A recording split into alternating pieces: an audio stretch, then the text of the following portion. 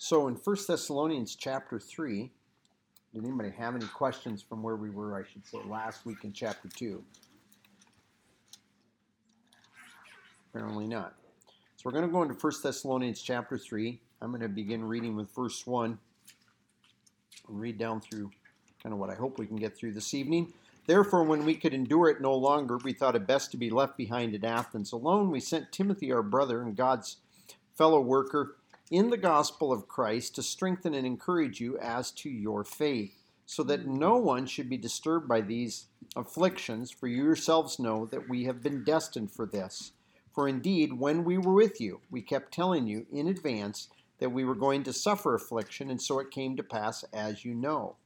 And for this reason, when I could endure it no longer, I also sent to find out about your faith, for fear that the tempter might have tempted you, and our labor would be in vain. And I don't know that we'll get into verse 5 tonight. Verse 5 is, in my opinion, somewhat loaded, but we may just scratch the surface on it in advance.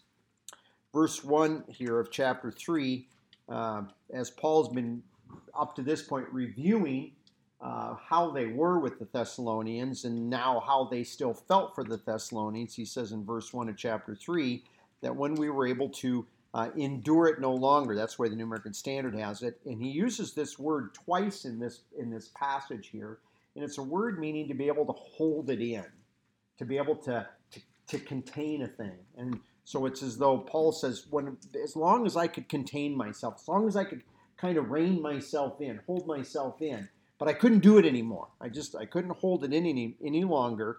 I thought that it was best to be left behind at Athens alone. Now, if you were to go to Acts 17, you'd find out that leaving Thessalonica, Paul goes to Berea. The Jews from Thessalonica find out what's going on in Berea, and they go down there and cause the same problem there that they had caused in Thessalonica. And the believers take Paul, and they take him down to Athens and leave him there.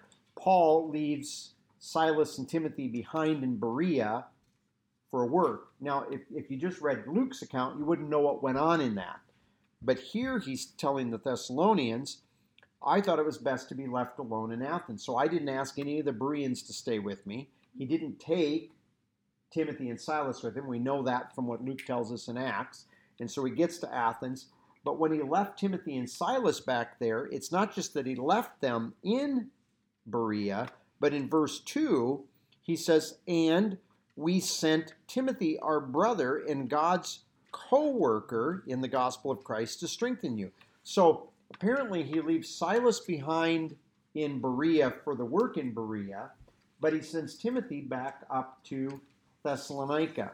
And I think we mentioned this last week. He also apparently leaves Luke behind in Philippi. And the reason we know that is as you're reading through Acts, we have, when Luke joins the group, we have we, us, until they all depart from Philippi, and we don't have a we anymore. So Luke apparently stays behind in Philippi, which tells us that Luke had some maturity. Yeah, I mean, you don't take a wet behind the ear novice and entrust them with helping care for some believers in a new work, which essentially Philippi was.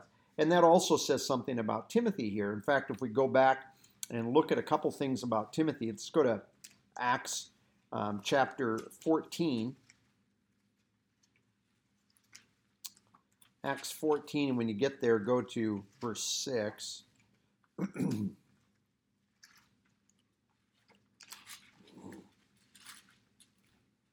Acts 14, verse 6. And if you look at just verse 5, it says, and when an attempt was made by both the Gentiles and the Jews with their rulers to mistreat and stone them, verse 6, they became aware of it and fled the cities of Lycaonia, Lystra, and Derbe, and to those cities, Derbe, the surrounding region, and there they continued to preach the gospel. So this is when Paul first preached in Derbe. Fast forward now, let's move ahead to Acts chapter 16. Acts chapter 16 and verse 1, and Paul came also to Derbe and to Lystra, and a disciple was there named Timothy. Now notice, he's already a disciple. When did he likely get saved? During Paul's first missionary trip when he stopped in Derbe. He doesn't get saved on this trip. He was saved on the previous trip. And Paul's been absent at this time for 6 months or a year. We don't know. But he traveled around in that area, had traveled down to Jerusalem where they'd taken care of an issue. And then they come back through all of these cities carrying the message, the letter that the church in Jerusalem had written about that problem. And he comes back and he finds this man, Timothy, the son of a Jewish woman, who was a believer, but his father was a Greek. And verse 2 says, and he was well spoken of, or literally received a good testimony, or witnessed well about him, the brothers who were in Lystra and Iconium. So he's from Derbe, but the other two communities that we saw, they'd say, wow, Timothy's really distinguished himself. Timothy is really, this guy's really, doing something. It's one of the things that, what Paul's going to do then, let's keep reading, and then I'll add this comment on it. He was well spoken of them by the brethren who were in Lystra and Iconium in verse 3, and it says, and Paul desired that this man go with him, wanted to take him with him, and he took him and circumcised him for the sake of the Jews who were in those parts, for they all knew that his father was a Greek, meaning that he wouldn't have gone through normal circumcision. So he does this for that purpose. And while they were passing through these cities, then they were delivering the decree. But Paul wants to take Timothy with him. And again, I don't think he looks at him as, here's a guy that doesn't know anything and I'm going to train him. I think he'd learned something during Paul's first missionary journey. He had been faithful and true to what Paul had taught. And so as a result, he distinguished himself. And I think the thing that's important in this to take note of is that a person can, people always want to know, what's my spiritual gift?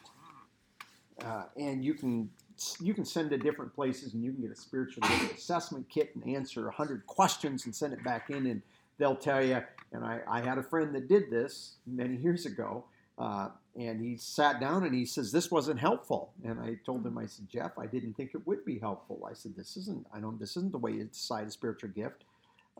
Because he'd done this one through a major, supposedly reputable evangelical seminary university, and they told him, well, your gift could be this, it could be this, it could be this, it could be this. And he's like, that wasn't helpful. They just kind of threw out like a bunch of things, and I still don't really know what my gift is. And I told him, I said, what have I always told you? How do you learn what your gift is? You start serving. You see needs that are present, and you start serving in those needs. And you're going to find out as you serve, some of those needs you're going to do better at, and some of the needs you're not going to do as well. God will still use you. It just won't always, you just find that there's an area. And I think that that's what's significant here is that Timothy's distinguished himself so that it's not like Paul goes, hey, is there anybody that wants to travel with me and learn to be a minister? Yeah, I do. Okay, what's your qualifications? Well, I want to do it. Okay, come on, I'll teach you. No, it's that the other believers are going, this guy can do this. He's got a reputation. And I think that that's what's really important. I've known lots of guys over the years that go to seminary or Bible college because they think that they're supposed to become a pastor, and they study for the pastor of the ministry, and they burn out in 2 or 3 years. And I really think the reason they burn out is what they did was they went and got training to do something that they're not really gifted for. And so they just don't ever serve after that. It's done. They're just over. That's it. They never serve. Whereas there's other people that maybe they don't even ever go to Bible college or seminary, but they serve. If there's an opportunity to serve, they take it, and they serve in that capacity. And they're faithful. Even if they don't have a title, they serve. Because, and the people believe that. So I think that we have men in our church.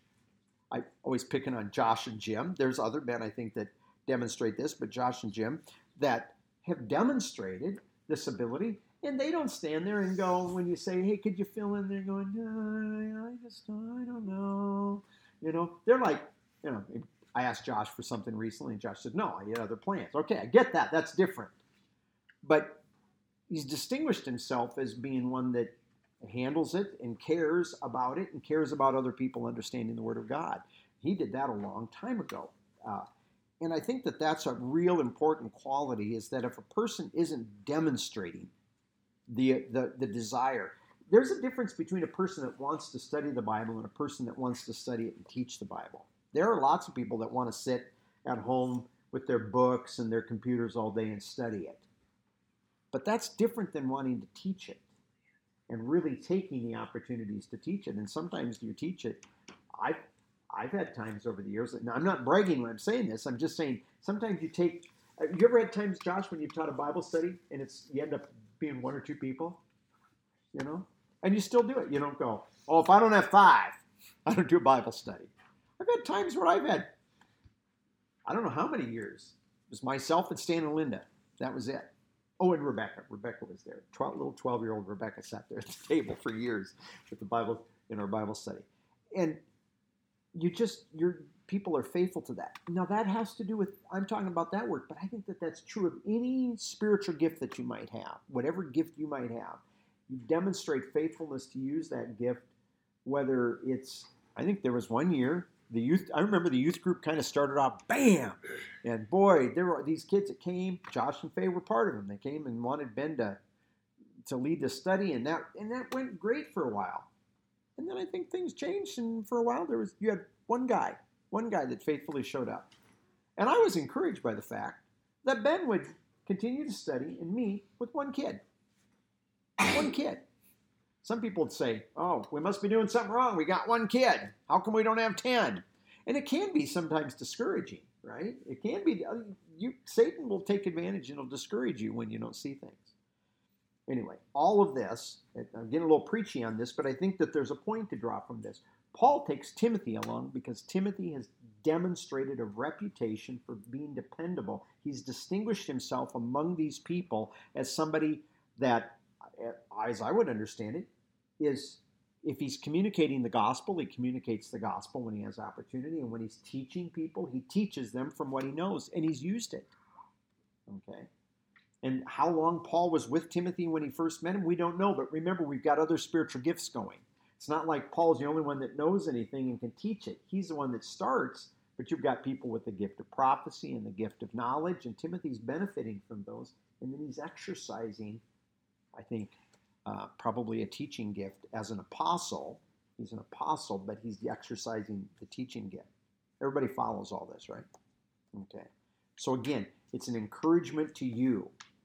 I really think every believer ought to be taking opportunities to serve in our church, not exclusive to our church. There are other believers that you can serve and serve with, but you ought to be serving, and as you're serving, you're going to see the opportunities that God puts in front of you. And some of them you're going to go, well, that didn't go so well. Even sometimes when you use your gift, things don't always go well, but anyway. So it's an encouragement with regard to that. Now let's go back over there to 1 Thessalonians 3. And he says in verse 2, and we sent Timothy our brother. I'm going to get my right verse. And interestingly enough, then he uses this very interesting statement here. He doesn't say here, like he often does, our coworker. A lot of times Paul says, our coworker. But he doesn't say our coworker. Whose coworker does he say? God's coworker. And I think that this is one of the things. Remember, this is when he's writing this. This isn't very long after he picked Timothy up in Derbe. We might only be 6 or 8 months after that all happened. After he met Timothy down there in Derbe and took him along with him, because he spends some time in. Luke tells us that the lady that was causing Paul problems in Philippi, she did this over not a few days. So this was something that went on for a while in Philippi. It wasn't just like a week of her causing this problem. And that didn't start off right away. So Paul was in Philippi for a while, maybe a couple of months, maybe 3 or 4 months. We don't know, before the problem arose. And so I'm just trying to get you to see some time has passed. And one of the things that Paul can say about Timothy is, rather than calling him my coworker, he says he's God's coworker. He's distinguished himself as a person that works alongside of God. When God's doing something, Timothy's there participating in what God's doing. He's seeing the opportunity that God set before him, and he's working along with that. And so he calls him, interestingly enough, God's coworker, which I think is, and that's not, I hope you all understand as I'm trying to make this point. I don't think this is, I think the mistake we make in churches is that we think that calling and all this stuff has to do with pastors, missionaries. It has to do with every last one of us being gifted and every last single believer in the body of Christ serving in whatever capacity. And so he says, God's co-worker. And then he says, in the gospel of Christ. Now, there's two possibilities when he says in the gospel of Christ. Most Christians, when they would read this, they would just say, gospel of Christ is salvation. Yeah. Yeah. And Paul could be making reference to that. However, in the Greek, it does say the gospel, the good news of the Christ. And I'm inclined to think that this is my inclination. If you'd want to disagree with me on this, I'm not going to argue with you. I'm just going to tell you, in my opinion, I don't think he's restricting this to the gospel that you tell an unsaved person. I think he's really talking here about the good news about the Christ, which is not an altogether distinct entity from the person of Jesus Christ. It's Jesus Christ as the head sharing his identity with the body. I think that I have a believer that I know fairly well that has a real problem with this teaching. And I've been working on this doctrine, I don't want to get into an argument with this individual, and I don't know if this person's even interacting. But I thought it was good for me to go back and look at all these places where the Christ occurs. And it's not an altogether different thing. It's just that the Lord Jesus Christ is seen in such a unity with his body that he is sharing his identity with the body. And what does Paul say happens when a man and a woman come together? Two people. Man, there's her. No. One flesh. One flesh. He's looking us as we share an identity. And I think, and sometimes the longer you're married, the more that identity becomes, you really see that. And what is the body of Christ, or what will the body of Christ be one day? The bride. But we already have this union with Christ. And so I think he's really here referring to what I would call the Christ. And I think that that's significant because he's going to be talking, what he's concerned, that the reason he sends Timothy back, is we're going to see this, the last phrase here of this verse, verse 2, to encourage you as to your faith. And again, the way it's translated in our English Bibles, we would just take it, well, do you guys still have some faith over there? Or did you just kind of give up and start walking by sight? And yet that's not actually what he says. What it says is to encourage you on behalf of the faith, yours. And I believe that when he says the faith here, like most of the places where Paul uses the faith, he's referring to the whole collection of promises that are the foundation of your Christian life.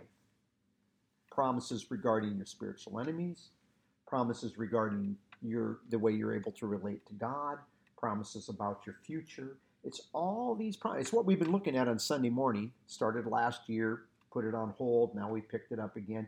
God's made a lot of promises, and those promises really form the basis, the foundation of what a Christian life is. You live in the dispensation of grace by living by faith. Paul tells us that, 1 Timothy chapter 1, verse 4. That's why it's a dispensation that is in faith. It's not the dispensation of faith, but it's in faith or by faith.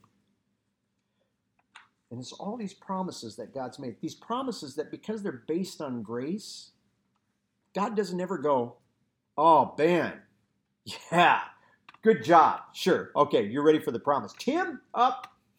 Nope, not today. Because do you remember what you did yesterday? Nope, that promise, you're going to wait a week till you get to cash in on that. It doesn't work like that. That's the whole nature of God's grace and his promises. is that it's not based on a performance thing.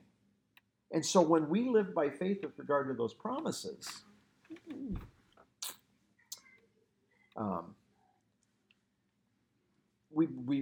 if you just as an example, because we were just looking at this 2 weeks ago on Sunday morning when we were reviewing this, God's made a promise for you regarding your sin nature, right? You remember looking at that 2 weeks ago, where he tells us in in Galatians chapter 5, verse 16, walk by the Spirit and you will not fulfill the lust for the flesh. Do you believe that promise? If you do, then you're going to count yourself to be a dead one to the sin nature and a living one unto God. If you don't believe that promise, you're just going to go, oh, I'm just dead. I'm dead to the sin nature. That's not the same thing as believing the promise that you won't fulfill the lust of the flesh. We went over this several months ago, but we reviewed this 2 weeks ago when we were doing the faith. There's another one regarding Satan. It says, resist the devil and he'll flee from him. Do you really believe that? Do you really believe if you really put on the armor and resist the devil, that he'll flee? If you do, then you put on the armor of God. You can actually put it on in faith that if you put it on, Satan really will flee. See, so there are promises that God has made to us that are the substance, the foundation of our Christian life. And those two are really easy because they deal with our sin nature and Satan.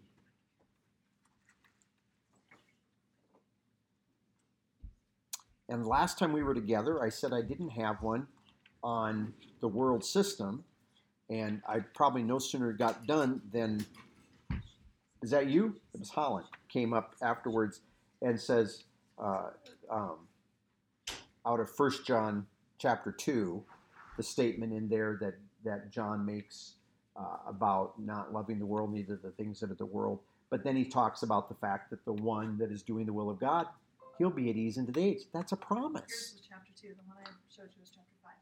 Oh, chapter 5. Oh, because what is it that overcomes the world is our faith. That's right. Okay, that's the way it all tied together. Okay. I wrote that down on my note sheet anyway. But so we even have a promise with regard to the world system. And we have promises that he's made to us that you and I can abide in Christ. And when we abide in Christ, when we're at ease in Christ, we can produce fruit. And we can produce fruit and, well, more fruit.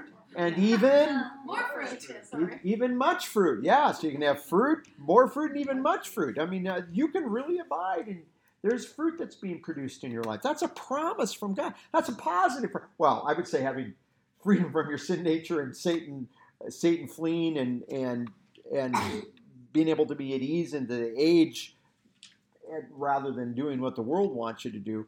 Those are positive promises too. But that I can actually abide, I can be at ease in him. So these are all promises. And I believe when he says the gospel of the Christ, it's because a lot of those promises are related to who we are as part of the Christ. It's in Christ, as part of the Christ, that we died with him to the sin nature. It's as we're in Christ that's where I have my righteousness. That's where I have the peace, which is shoes my feet. It's that where I have direct my faith to have access to God in Christ. I mean, think of that. 3 parts of the armor of God are all directly, clearly tied. Well, even the 4th one, the helmet of salvation. Oh, and even the last one, the utterances of God, which I'm still convinced in that context of Ephesians, that goes back to the beginning of the book. Those are those good things God says about you. All good things, not 1 or 2. You got 1 or 2 right now. Faye, if you work at it, I'll give you 4. Keep it up for a year, I'll give you 5 or 6. No, you got all of them right out the gate. And so he's extending all of these things to us. And they're things that are related to the Christ. The more you understand who you are as part of the Christ, as a believer, better it is in the way you live the Christian life. The Christian life flows like it's supposed to. Again, without belaboring the point, I've just found too many times in my own life that the Christian life turns into I shouldn't do that, that's bad. Rather than, that's inconsistent with who I am as part of Christ. So, I believe when he's talking about the faith in here and strengthen you and encourage you as to the faith, he's talking about the faith that makes up their Christian life. Now, what we're going to see as we go down in the following context, we're not going to get to that verse quite yet, but we're going to find out eventually there were some things that were missing. That in the short space of 5, maybe 6 weeks that Paul's in Thessalonica, there's things he never gets around to teaching them. He runs out of time to get to some of these things. So let's just I want to take a look at a couple of these things that Paul is able to say. Go to chapter 4. Chapter 4.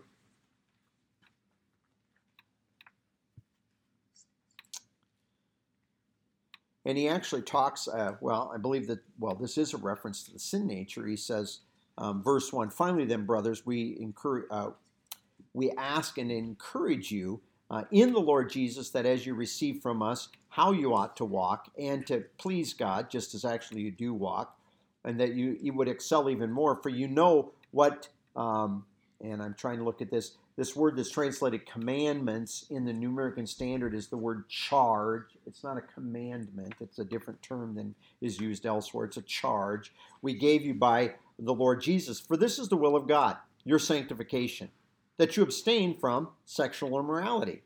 And then he goes on and explains about that. Now, obviously, he says, you already know this. We already told you this. So this was one of the things that when Paul was there, he had taught them to abstain from sexual immorality. That meant he had to teach them how to walk by the Spirit. He had to teach them, as we just saw over there, that Timothy was a worker with regard to the gospel of the Christ. He had to teach them who they are in Christ so that they could actually experience freedom. He does that, keep in mind, evangelizes, gets them saved, and then in that remaining time, actually takes the time to teach them who they are in Christ. Something, as I've said before, a lot of Christians don't get after being Christians for years. I was saved when I'm 5. I don't learn about being in Christ till I'm 20. Now, and I've said this, maybe it was taught and I didn't hear it. But I'd be very honest. I go back and I look at the churches I grew up in and such. That wasn't something people taught. You were just taught, be good. Don't be immoral. And they tried to scare the daylights out of you to make you be good. That's law. Even though we were taught in our church, what? I don't know that he did. I just don't remember exactly what he ever taught about the Christian life on those things. He might have, but I don't know exactly. I have to leave him alone a little bit because I just don't remember the Christian life teaching from him, apart from studying the Bible, from teaching us to study the Bible and pray. But he goes on and he explains this to them. But this is one of the things that they didn't know. This is a promise. I mean, you've got different kinds of promises from God. And there is a promise here that I think a person needs to know. And let's go to verse 6, that no man then should go beyond and defraud or take advantage of his brother in this matter, because the Lord is, notice this, the avenger in all of these things, just as we also told you before and solemnly warned you. So he has to remind them that God will step in and take care of some things. But apparently there was something in there that he has to remind them of, or that he has to bring up that I don't think that they knew in this matter. Look down in verse 13. Here's another thing. But we do not want you to be uninformed, brothers, about those who are asleep, so that you will not grieve as do the rest who have no hope. For if we believe that Jesus died and rose again, even so God will bring with him those who have fallen asleep in Jesus. What he's going to do is he's going to go on and talk about the Lord coming back. And if you look down in chapter 5 for a minute, in verse 1, now concerning the times and the seasons, brothers, you don't have need of anyone to be written to you. For you yourselves know full well that the day of the Lord will come like a thief in the night. So in that short space of time, Paul had taught them about the day of the Lord. He even taught them about the rapture. They were anticipating that. What he didn't have time to tell them is What happens if a believer dies before the rapture? That's what they didn't know. And there's a promise for that. And it's a promise that comforts us. So that's something. And, and let's put it this way. If you first start teaching people, you're going to teach them about the rapture. We probably hit those that have died because it's laid out so well there. But if this were the first time you were ever teaching people about the rapture and you didn't have the 1 Thessalonians 4 passage already written out, you'd probably just say, hey, the Lord's going to come back for us and we're going to get caught up to be with him. You teach John 14:3. If I go and prepare a place for you, I will come again and receive you to myself, that where I am, there you may be also. That's what you tell them. That's an exciting prospect. It's a faith thing. But if you're gone a little while, all of a sudden somebody dies and everybody's going, oh, Bob died. Did he miss out? They wouldn't know because he hadn't taught them. Paul shares with them the promise. Guess what? You guys aren't going to beat them. We're all going together. They're going to be raised first, and then we all get caught up. So that was another one of these promises that they needed to know. Also, here in chapter 5, he explains to them about the coming day of the Lord, tells them about the rapture, but I want you to look down at the end of the chapter and look at something that you find at the very end, and I think this is something I'm trying to get. I don't have these verses written on these, so that's why I'm having to do this. I just have these notes written. But verse 23, there it is. Now may the God of peace himself sanctify or set apart you entirely, and may your, and in the Greek it's the spirit and the soul and the body be preserved or kept whole, without blame, or complete, and whole, without blame at the coming of our Lord Jesus Christ. I'm just trying to line the Greek and the English up. That's a promise that these people didn't know. That's why Paul has to share this. They know about the rapture. They know that he's coming back and they're going to get caught up. They know about the coming of these future events. But apparently one of the promises he didn't know is, guess what? Every last part of who you are is going to be exactly what God planned for it to be. Every last part. That'd be an encouraging thing. Because if somebody hadn't got around to explaining that, and you knew that there's certain things that you struggle with, or certain things that go on, and you were like, oh, this, am I going to carry that with me? I'm going to pick on Gary. He's not here tonight. Gary's asked me this question more than once. Will I have my scars in heaven? If you guys ever been to the pool in the summer, you've seen some of Gary's scars. Will I have those scars in heaven? I don't think so, because I think his body will be changed and will be glorified. And he says, but Christ has scars. Christ's scars have a different purpose than the scars that we bear.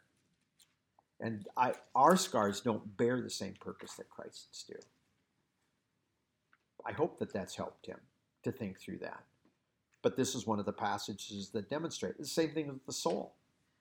I mean, how many of you, you're like, well, my body's good. I can still run. I can still pick things up. I can bend over without hurting, things like that. The body hasn't set in yet. But you're so sick and tired of your soul and your emotions that get the better of you, that when you're trying to do things, your emotions kick in and you just, you have problems over here, and you're one way or the other. And to know, hey, my emotions will get in line. We're not going to be emotionless. It's just that our emotions will never get the better of us anymore. If God wants us to cry for a reason that's appropriate to cry, I can't imagine what that would be, because he's going to wipe tears. Maybe there'll be tears of joy. You ever have those?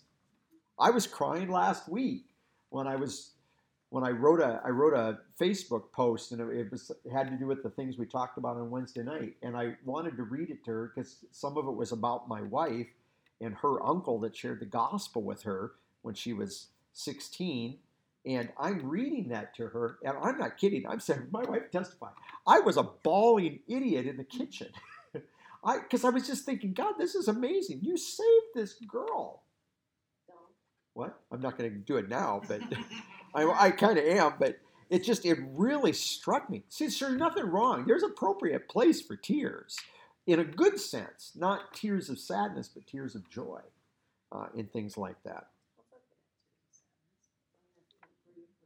That's right. At the present time. In the future, however, he has the promise for people that he's going to wipe away every tear from their eyes. And I would understand in that context, that's talking about the tears of grief. Yeah. So all of this, let's go back now over to chapter, what did it do? Let's go back over to chapter 3 and verse 1. And he's talking about encouraging you about the faith. So in other words, one of the things you sometimes as a believers we need encouragement for with regard to the faith is there's a promise, maybe a couple promises that we don't know. And not knowing those promises or understanding those can appreciate the way we face life. Can affect. What did I say? Okay. I don't know where that came from. So it'll affect, yes, the way we face life. And then he goes on, he says in verse 3, now this is a promise that is sometimes hard for us to swallow.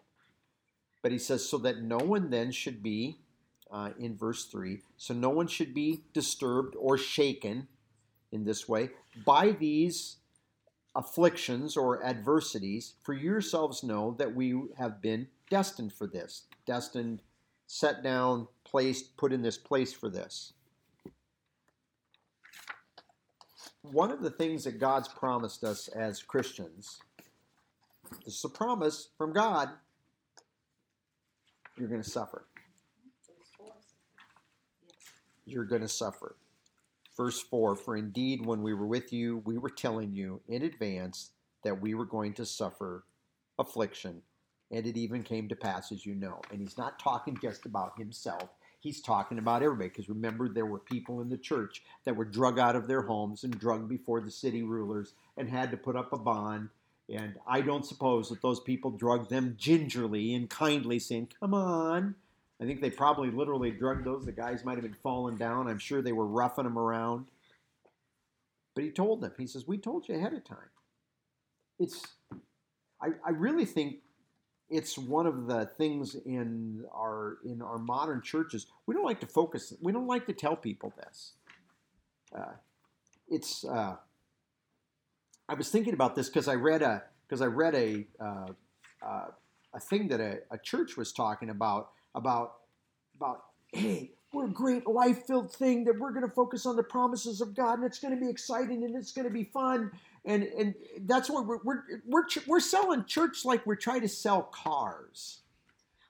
Hey, don't you want to come to this church? Don't you want to be at this church? Don't you want to buy this great car? You'll have the ride will be great and the trips will be wonderful.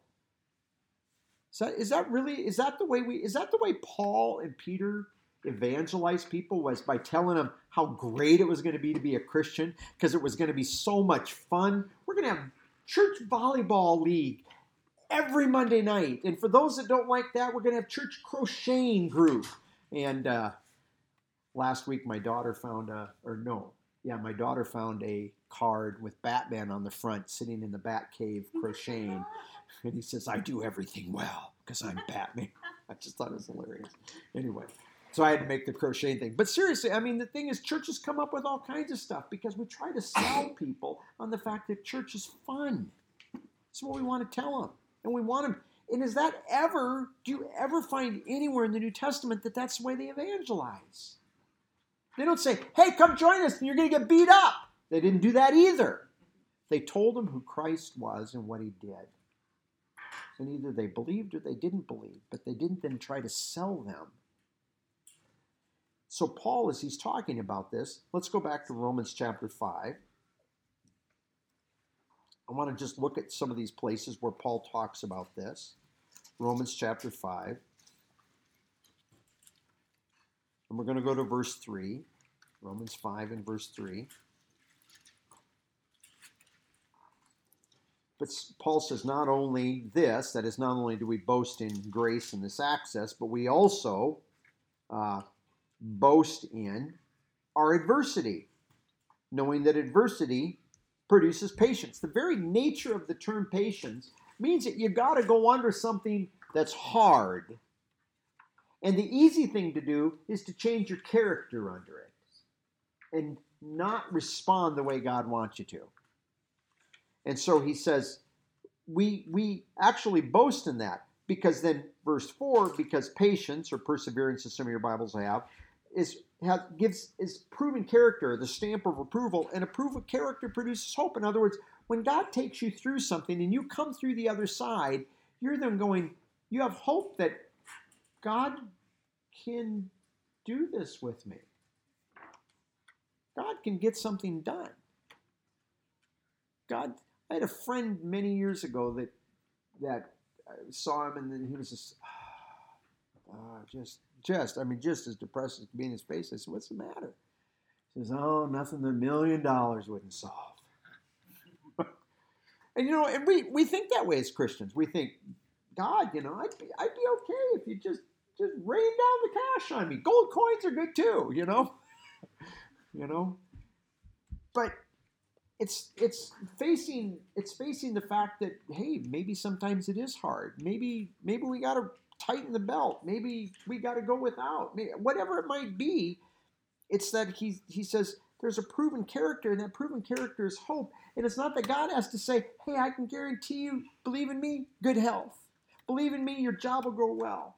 Believe in me, I'll rain down cash on you. There are people that teach all this. I think we all know that. Name it and claim it type churches.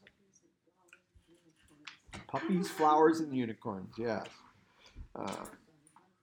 Yeah. But he says, verse 5, and that hope does not disappoint, because the love of God has been gushed forth in our hearts through the Holy Spirit who is given to us. In other words, the Holy Spirit's there to guarantee that we get everything that God promised. He's the guarantee. Okay, back up, because God's love has been poured into our hearts. What? Because God's love has been poured into our hearts. And I would say that has to do with what the Holy Spirit is doing. It has to do with the Holy Spirit's. In other words, how did God put love in your heart? He gave you the Holy Spirit. That's the source. Because what he's going to tell us at the end of this section that's beginning here at the end of chapter 8 is nothing can separate you from the love of Christ. Nothing can separate you from the love of God. And the guarantee on that is you've got the Holy Spirit. He's the seal that you can't get out of Christ. And he's going to finish in you what he started. Ephesians chapter 4. Anyway, under adversity. 1 Peter chapter 1.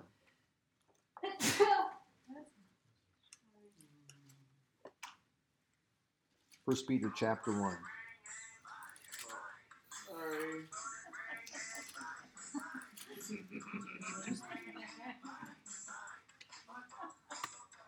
I can't turn it off. I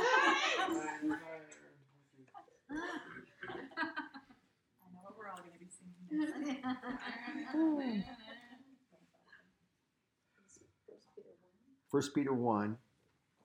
And he was talking in verse 5 about our future salvation. He says in verse 6, and in this then, you are very glad. Most of your Bibles have greatly rejoice. It's a different word than joy. It's a word literally means to be giddy about a thing. You're giddy about this, even though now for a little, what? Are you in Thessalonians or Romans? 1 Peter 1. Oh. 1 Peter 1 and verse 6. Or 1 Peter 1. Sorry. No, that's all right. So he says, in this you are very glad or giddy, even though now for a little while, if it's necessary, you have been put to grief by various kinds of temptations. Now, obviously in the context, the temptations are part of some hardships or difficulties. That's why he says you've been put to grief. So that, much like Paul said in Romans 5, the proof of your faith more precious than gold. Why do you think he says that? He brings out a couple things where he mentions gold. I think it's because these people lost a lot of stuff when they were scattered. You read the first verses, these were scattered people, and they'd lost a lot of possessions. And he says, hey, your faith is more precious than gold, which perishes. You know what? It doesn't rust, but one day it's going to burn. Because God's going to burn it all up.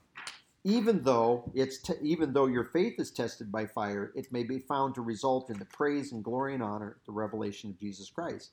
So he says here, you go through temptations. because you go through hardships. And there's a proving process in that. There's a proving process in that. I'm sorry, I'm going to use an athletic illustration here. But Ben just finished wrestling season with his guys, and he doesn't just go in there and go, hey, you look like you'd be good at this weight class. I'm going to have you wrestle in there. And the kid, has done horrible the whole season, never performed well, it's lazy, but we're going to do it. No, those kids have to work hard, right? And they have to demonstrate that they're up for the challenge of doing this. It's a proving ground. And that's what Paul's saying here. There's a proving ground, or Peter's excuse said, there's a proving ground. Just like Paul says in Romans 5, there's a proving ground going on. And it's a proving ground not for us to go, oh, good for me, but good for God. Because look at what he did. He got me through this. And that way it's different. Because I don't care how good a coach is, you can't make a player good if they don't want to be. And some players, no matter how good they want to be, they're just never going to. They just may never amount to it. But I don't want to get sidetracked with that. What Paul is saying here is that God's really the one that's carrying us through this, but he also approves at the same time. Look in chapter 4 here of 1 Peter. 1 Peter chapter 4.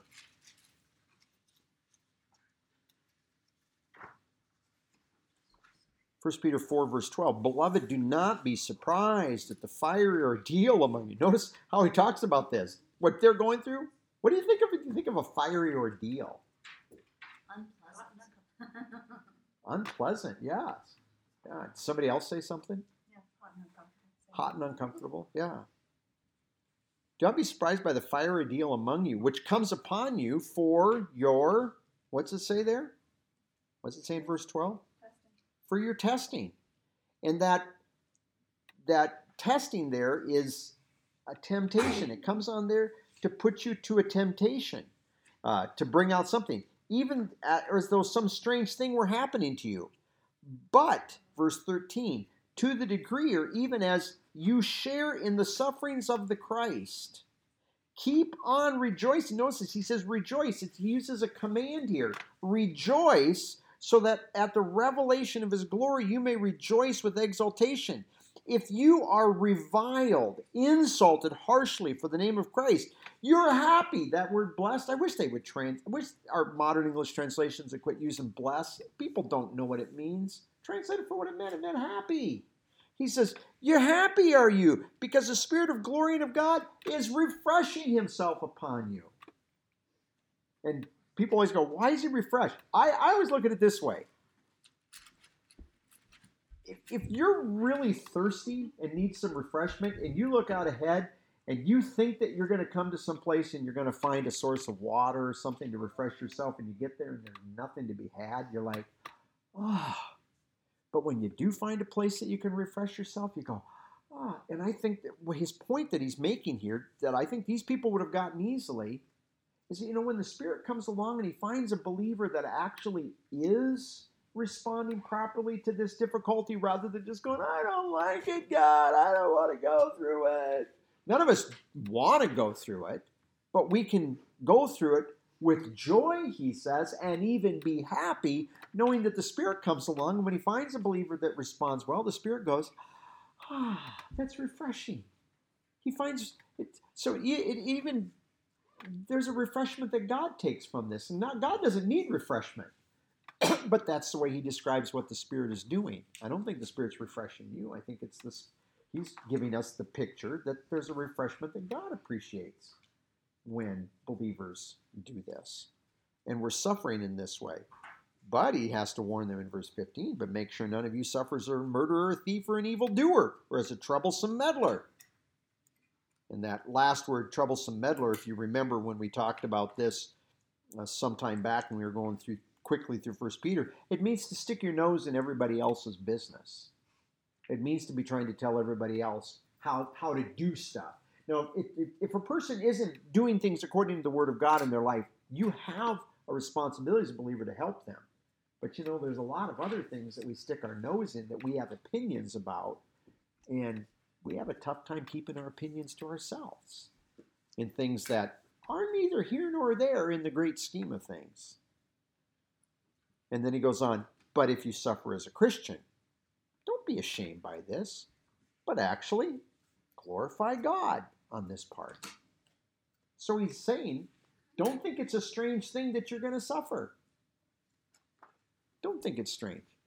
What's God planned for you in going through this? Now, Hebrews chapter 5, last one we'll look at here on these. Hebrews 5.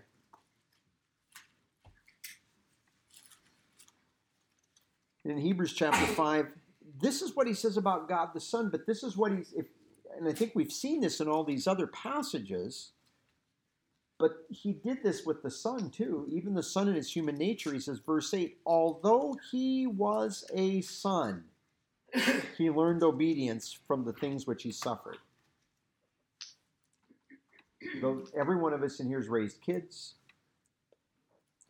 Not all of us have raised boys, but if you raise boys or girls, whatever, what would you say to them? Because you are my kid, you're going to do this. I don't know if your kids ever did that, but sometimes your kids say why. They want to know why you're requiring them to do something. The saying when I was growing up that you used to hear is, because I said so, because I'm the dad. I tried not to do that with my kids. I tried sometimes, but sometimes you find out that you tell them why, and they still want to know why. And basically the second why is, well, I disagree. So now why do I have to do it? And then that's when you say, because I'm the parent. And I'm responsible for how you behave and how you're raised, and this is the way we're going to do it. Right? This verse 8, however, shows you that the term son doesn't mean little kid. It's a term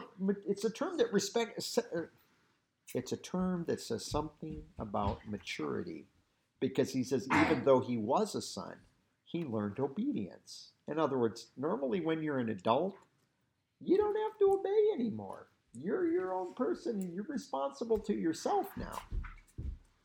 But he learned obedience from the things which he suffered in verse 9, and having been made, no, not perfect, having been matured in the realm of his human nature, God the Son matured. And he matured by facing suffering. Is it the word for matured? It is, yeah. It's our word teleao. To come to completion, to be mature. Yeah. God the Son's earthly ministry began with the devil tempting him for the space of 40 days. Not with just 3 temptations. Over the course of 40 days. So when we read those 3 temptations, those are showing us the gist of what Satan was doing over the space of those. And it says that Satan left him for a time. Meaning that Satan did come back and tempt him again at another time. We're just not told about it outside of the time when Peter comes and tells him, Lord, because the Lord says, we're going to go down to Jerusalem. The Son of Man's going to be turned over to the Gentiles. He's going to be spitefully treated. They're going to kill. They're going to crucify him. He's going to be buried. And the 3rd day he's going to rise again. And Peter goes, Lord, be satisfied with the way it is. Don't rock the boat. We don't have to do this. And what does the Lord say to Peter? Get behind me, Satan. See, Satan was tempting him again, trying to tempt him, in that case, to do something different. His initial temptations were about the kingdom and being king. That temptation, as Satan apparently is seeing it, that there's something about this cross thing coming up here. Although Satan, I don't think, ever really understood the full purpose of the cross. He tried to keep Christ away from that too. And he matured. Now, the reason we came over here is because if Christ was matured by going through temptations, what's God going to do by taking us through hardships and temptations, these difficulties? Mature us. Mature us. And none of us want to be in the nursery forever spiritually, do we? Do we really just want to sit down there and play with the little dolls and the little blocks and the little trucks? Yeah, at this point, yes. Yeah, there are days. Yeah, there are days we all probably feel that way, yeah. But you do that for a little while and you're like, yeah, this isn't that much fun, you know. I don't think God lets you stay there. And he's not going to let you stay there because he wants you to grow up. He wants you to mature. And so he's going to let you go through these things. He's going to let you go through these temptations. So with that then, let's go back to 1 Thessalonians, tie this off for tonight.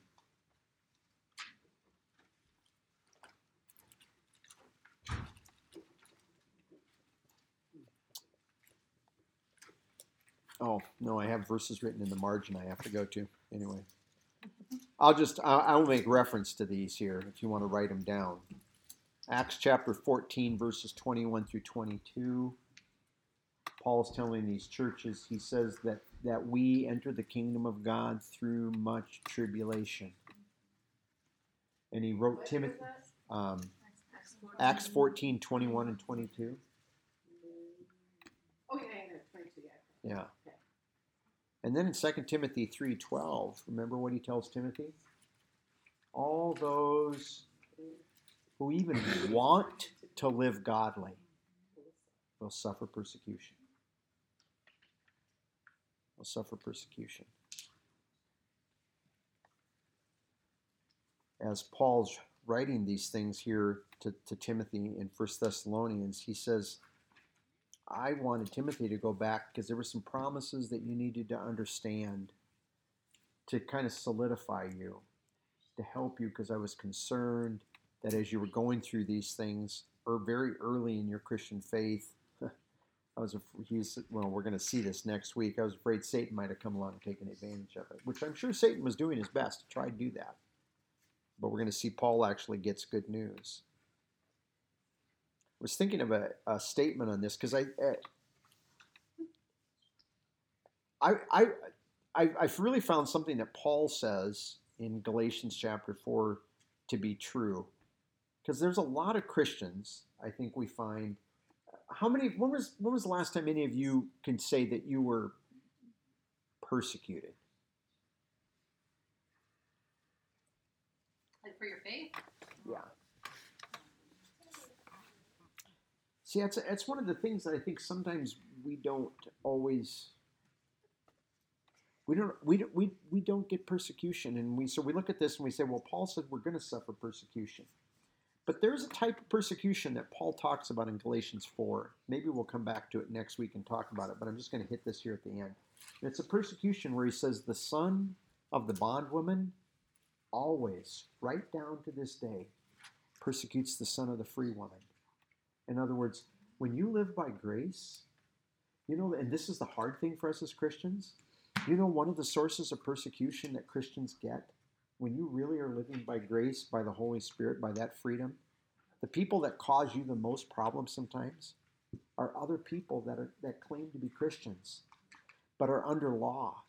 And it just irks them that you are living by grace. And he says, Ishmael mocked and made fun of Isaac, the son of the free man. He says it happens right down to this day, Paul says. The son of the bondwoman persecutes the son of the free woman. I would honestly have to say that's the only persecution I know that I have experienced over the last several years. That I know that there are other people that I've dealt with that, in my mind, I really think are Christians. But the doctrine of the grace of God and what he's doing and that security that comes with it just burns them. And they've never told it to me to my face. But I've had other people say, well, this is the comment that they were making of you when they were drinking coffee. Because they just can't believe that you would say this thing.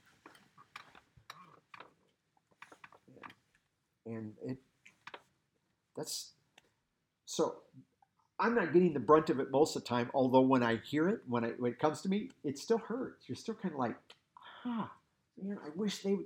You don't sit there and look at them. I want to punch their lights out. If you're like me, you're like, man, I wish they'd get this. I wish they'd let go of that law. They would feel so free to stand in Christ and secure. And in fact, well, anyway, I don't need to belabor the point from that experience with me. But that may be one of the things that you run into sometimes, is that when you're dealing with these with other people, that maybe the unsaved people around you aren't casting stones at you particularly. They may mock your character a little bit at times, or maybe a lot. May mock you. I know of a believer that got mocked pretty good for being a Christian in this area, um, and I know of an unsaved person that was where this person was, and that unsaved person told me that person was outstanding in the way that person never retaliated in that situation, and that it really left an impression on that believer. Okay, and so sometimes we may not get that, but if you really hold to, and people know that you hold to the grace of God and what He's doing with us today, you'll be surprised sometimes where problems will come through. Josh and Faye, they probably know that all too well, some of the things that they've gone through in that regard. Okay. I probably went a little bit long. But yeah, when it's from real believers, and they're real believers, it makes it much more difficult. I mean, there've been many things, but like when I left my job at HP, I just became a Christian a couple years before, and I joined the Jesus Film Project.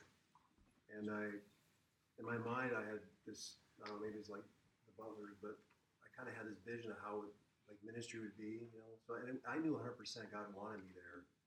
He orchestrated things that I could not have orchestrated and made it clear. Because I decided I was going to leave my job. I didn't know what I was going to do. I got to the point where God really you just need to leave. And then I got this brochure in the mail, a recruiting brochure. And anyway, make a long story shorter, this gal had sent it to me, and there's a post note on there. We're looking for engineers at the Master Studio. Give us a call if you're interested. And the only person in the world that knew I was going to leave my job was my best friend. I didn't tell family because I knew my dad would think I'm an idiot. You're going to him back later said, you're going to throw away your engineering career and become a beggar, It's like, yeah, I guess I am. But anyway, no one knew, but God was making it clear, this is where I want you. And I knew it. And it turns out this gal knew I was an engineer because I was a supporter, and I filled out a donor form. And in there, I had written down, pray for me as I take classes in seminary. So she thought, oh, this guy's taking some classes and he's an engineer. Even though I wasn't an audio engineer, is what they needed, but it's where God wanted me. But so that was 100% clear. I knew it's where God wanted me. But there was things that went on in the process of getting there that I never would have. Like the point where raising support was not something I wanted to do, and I didn't want to do it the strong arm method that Crusade promotes. They're pretty aggressive. You go through staff training with Crusade, they were very aggressive, like a salesman, like you're going to push it. I couldn't do it. So I just was sharing with people, and I wasn't going to push them or twist their arm. But God was raising up the money quickly for about 6 months. And then all of a sudden it just stopped. And I wasn't working any less. I was working harder, but it's how God worked it out. But the guy, my supervisor, basically called me up once, and he said, I have the authority to let you go. He was basically threatening to fire me if I don't get my act together. And I'm like, I'm doing the same thing I was doing before. But just God wasn't raising it up that way, because part of us, we met, and there were things that God was doing that were parallel with joining that ministry. And so that the whole thing about the guy threatening to fire me, and in my flesh, I was like, please do it, because I hate this. I hate the fundraising part of it. I knew God wanted me there, but I hated having to talk to people about money, And I wanted to just tell the guy off, and say, thanks. I don't want to do this anyway, the fundraising part. But I knew God wanted me there, so I bit my tongue. And then when I got there, finally, after a year and a half, I think it was, raising support, And the first day at work, I sit down with another guy who's my immediate supervisor. The other guy was like the top guy in charge of those people. And I know he's a believer. I worked with the guy for years. I know he's a believer, but my first day he sat me down, he said, because I didn't raise funds fast enough, the way that things slowed down, it didn't progress the way they were expecting, and they really wanted me there to get some work done, which is, I understand, but then the guy sat me down the first day and said, okay, I know the trouble you caused, and you're a troublemaker, and he gave me a bunch of verses to memorize. And I thought, I didn't say anything. I bit my tongue. I thought, Lord, you want me here, but I don't know why this is all happening, And So that's just a small example of how these are real believers. I know they're believers, but God was trying to use it because I needed to grow, and there have been many things since then where it's like genuine believers are doing this, and I know for 100% fact God doesn't desire one believer to mistreat another. He doesn't desire. There's no way. It doesn't fit. That's not love, to mistreat. But He allows it though, because He knows there's something in me that I'm too stubborn and strong-willed. I'm not going to let go of this. I'm not going to change. I'm not going to become stronger or whatever because I'm just too entrenched in doing it this way or thinking this way or feeling this way. And He's going to rip it out of my hands, and kick me in the rear. So I fall flat in my face, and I'm like, okay, God, I want something different. I can't stand this the way it is, So it's one thing you expect, like unbelievers. It's almost like you could rejoice, like, okay, thank you, Lord, that this unbeliever's persecuting me for genuinely being a believer, not just because I'm a jerk, but like when it comes from believers, though, it's like I still can't. It's hard to reconcile, It's like because I know God doesn't desire it, but He allows it, and He's going to use it, and He knows I need it, even though this is the person that should be doing the exact opposite, but they are my enemy, basically for practical purposes, and they're going to destroy me if I allow them to, But God doesn't want that to happen. He wants me to change and to make things different on my end, because He's allowing it for that reason, But boy, sure does not feel good. You almost, you expect it from, Paul getting stoned by unbelievers or whatever, dragged, beaten, whipped, scourged. So, or like the guys that were in prison, they were rejoicing and singing. It's like almost like, yeah, you expect it, but you don't expect it when it's from, where they're supposed to be the opposite. Yeah. So, yeah. So it's like well, anyway, you guys forgot to really summarize probably your ministry experience, but God allows it. I don't think He desires it.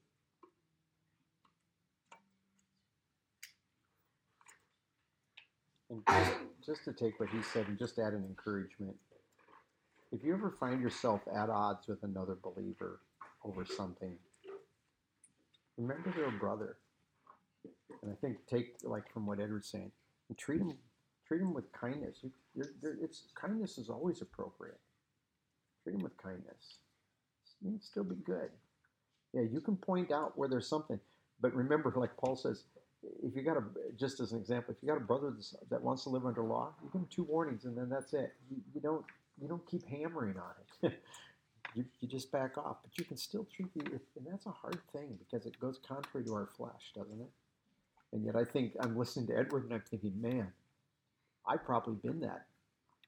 I've probably been that jerk that's treated people like that at times. Getting really frustrated. Second Thessalonians talks about anyone does not obey what we have said in this letter, take note of that person and have nothing to do with him, that he may be ashamed. Do not regard him as an enemy, but warn him as a brother. Yeah. So. But to put a happier ending, I didn't. Yeah. So like my immediate supervisor says, I know you're a troublemaker and memorize these verses about Christian character, and he gave me all the garbage work that no one else wanted. He was purposely trying to punish me for about maybe 6 months. Like, give me all. I call myself the garbage man because any garbage work that no one else wanted to do, he assigned me to do, and he just was kind of like trying to put me under his thumb to put me in my place. And I just did whatever he said. I didn't argue with him, didn't talk to him about it. I just did whatever he asked. And after about a year, every year we had a review, like a yearly review with our supervisor, and they tell you how you're doing. And he said, you know what? I had you all wrong. I thought you were going to do it this way, and you didn't turn out to be the way I thought. Like I didn't say anything, but I was thinking like, well, you didn't know me. But you just assumed because things didn't work exactly the way you guys expected it should work, because God was doing something different in my life. So it turned out it was good then. It was different. But for a while there, I was kind of like, I don't want to be here. Which that's a really good testimony that the best way to respond is the way we live. Thank you for sharing that.